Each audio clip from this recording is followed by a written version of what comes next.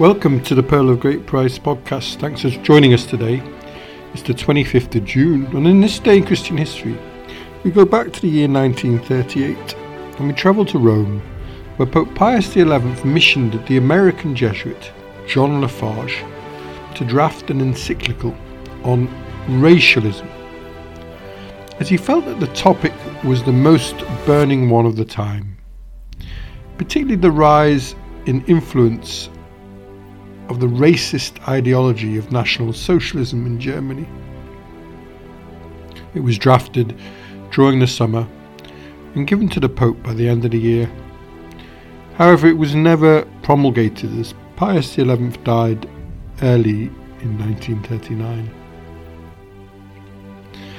The Pope had already released an encyclical the year before on the Church in the German Reich with the title Mit brennende Sorge, with burning concern.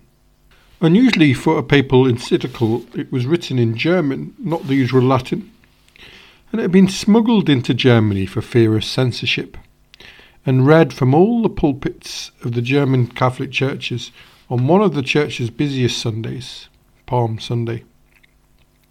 It was a considerable achievement, as the efforts to produce and distribute over 300,000 copies of the encyclical were kept entirely secret, allowing priests across Germany to read the letter without interference. The Gestapo raided churches the next day to confiscate all the copies that they could find, and the printing presses that had printed the letter were shut down. A new wave of persecution against the church began, although the Concordat, which had been agreed 4 years earlier, remained intact. There was an increase in the harassment of monks and priests, with staged prosecutions for alleged immorality and phony abuse trials. The new encyclical, envisaged by the Pope, was to be universal, as racist ideology was not limited to Germany, and the encyclical was to be called Humani Generis Unitas, on the unity of the human race.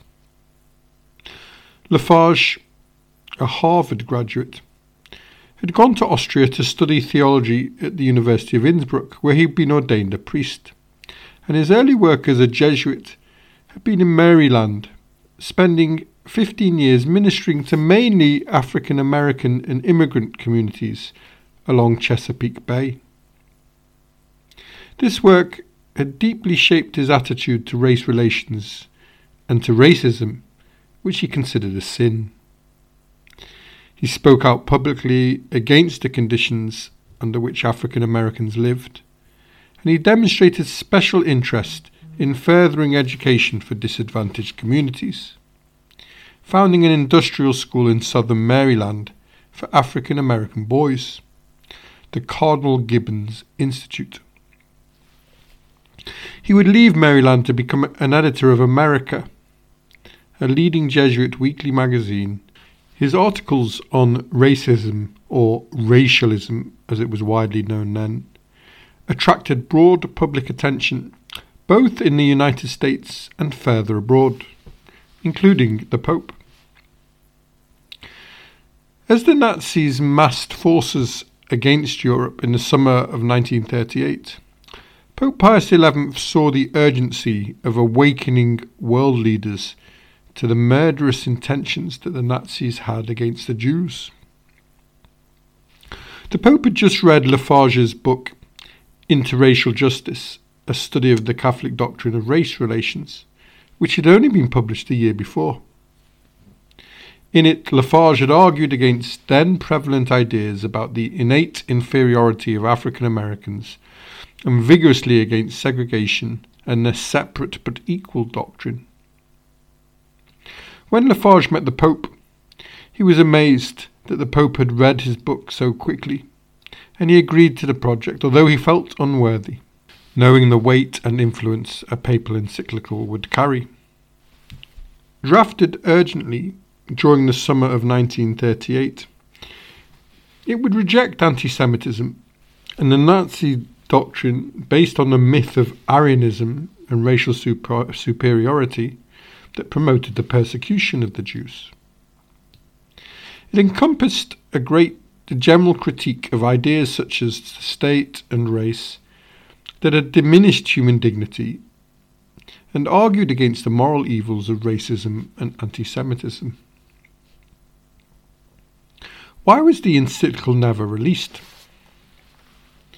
For several decades, the encyclical lingered in the obscurity of the Vatican archives, until the researchers George Pasalek and Bernard Szucki brought it to light in the 1990s.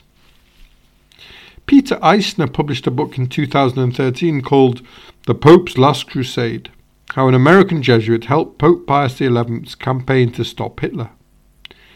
And this gives a full account of what happened. It seems that it was a race against time, and the Pope's had a worsening heart condition that had made him more inaccessible, and his failing health had created a power vacuum. There were conservative forces in the Vatican who saw communism as a greater threat than fascism. And the Pope foresaw this, so commissioned the encyclical directly and secretly with John Lafarge, wanting to avoid any blocks and bypassing the usual channels, particularly the diplomat Cardinal Picelli and the Polish priest Father Vladimir Ledakowski, who was the Father General of the Jesuits. After it had been commissioned, Ledakowski subsequently assigned two other priests, Fathers Gundlach and Desboquois, to join Lafarge in his task, but swearing them all to strict secrecy. When he finished the draft, mindful that the Pope had asked him to deliver the encyclical directly to his hand, Lafarge returned to Rome to do just that, but found Pius XI weak and possibly dying. With his direct route to the Pope blocked, Lafarge entrusted the encyclical to Ledakowski, who assured him that he would pass it on. Lafarge felt that this was his duty as an obedient Jesuit, and he later admitted to regretting it, as Ledakowski was clearly playing for time. When Pope Leo rapidly died, there were unsubstantiated rumours that the Pope's doctor, Petacci, had hastened his death.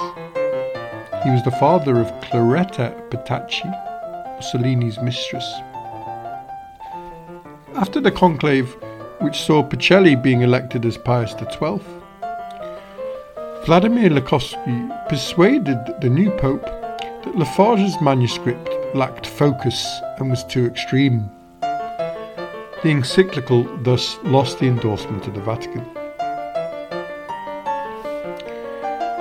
3 months before his death, John Lafarge walked in the March on Washington in 1963 and stood on the steps of the Lincoln Memorial behind Martin Luther King as he delivered his famous "I Have a Dream" speech. See the podcast of March the 10th. This was understood as a public acknowledgement of Lafarge's early role in the movement for racial equality that was now being led by others. He would die, possibly prematurely, days after the assassination of John F. Kennedy. And at his eulogy, Boston's Cardinal, Richard Cushing, spoke of him as being a pioneer in the field of interracial justice. That's all from the Pearl of Great Price today. Join us tomorrow if you can, as we look at the death of Hans Urs von Balthasar, one of the greatest theological voices of the 20th century. I hope you've enjoyed listening. Visit us on www.pogp.net, and if you'd like to contact us to request a topic or ask any questions, then email the show on pogppod@gmail.com. I've started putting links to the books that are mentioned in the scripts on the blog as requested. Have a lovely day wherever you are, and thanks for listening.